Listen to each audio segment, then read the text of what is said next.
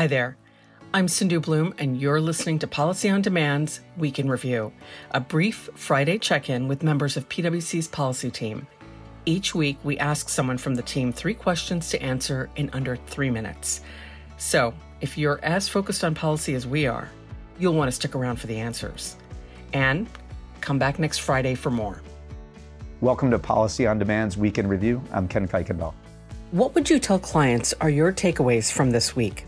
It's been a really active week this week if you look at the policy landscape. Probably first that comes to mind is the Senate voted to invoke cloture on the America Competes Act, which is the semiconductor production provisions, and that'll actually send that bill to actually a true conference between the House and the Senate to try and reconcile the provisions.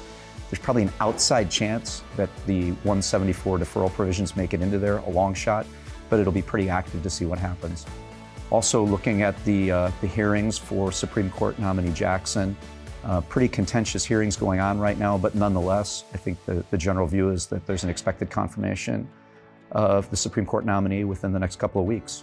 So that's very interesting. And then lastly, global is everything these days, and the OECD put out rules on taxing virtual currencies, which essentially will put a reporting mechanism out there for digital currency companies along with foreign governments. So very, very active week.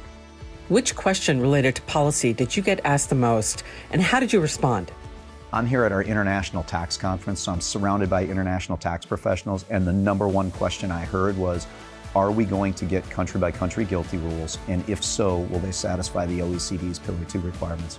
And honestly, the answer I provided is, I don't know. Nobody knows right now. Where should companies focus their attention in the coming week? You know, there's a few things to really monitor in the weeks ahead, some really active things. Next week, we should be getting the FY23 budget and the associated Green Book. There's going to be a lot of interest in the tax provisions and what's happening there. So I think that'll be interesting to watch.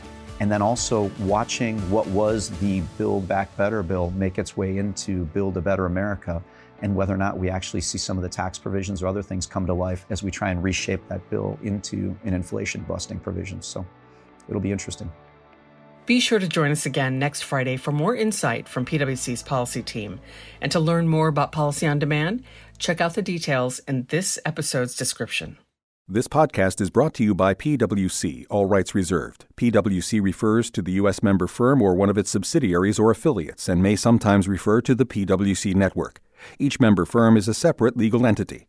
Please see www.pwc.com/structure for further details. This podcast is for general information purposes only and should not be used as a substitute for consultation with professional advisors.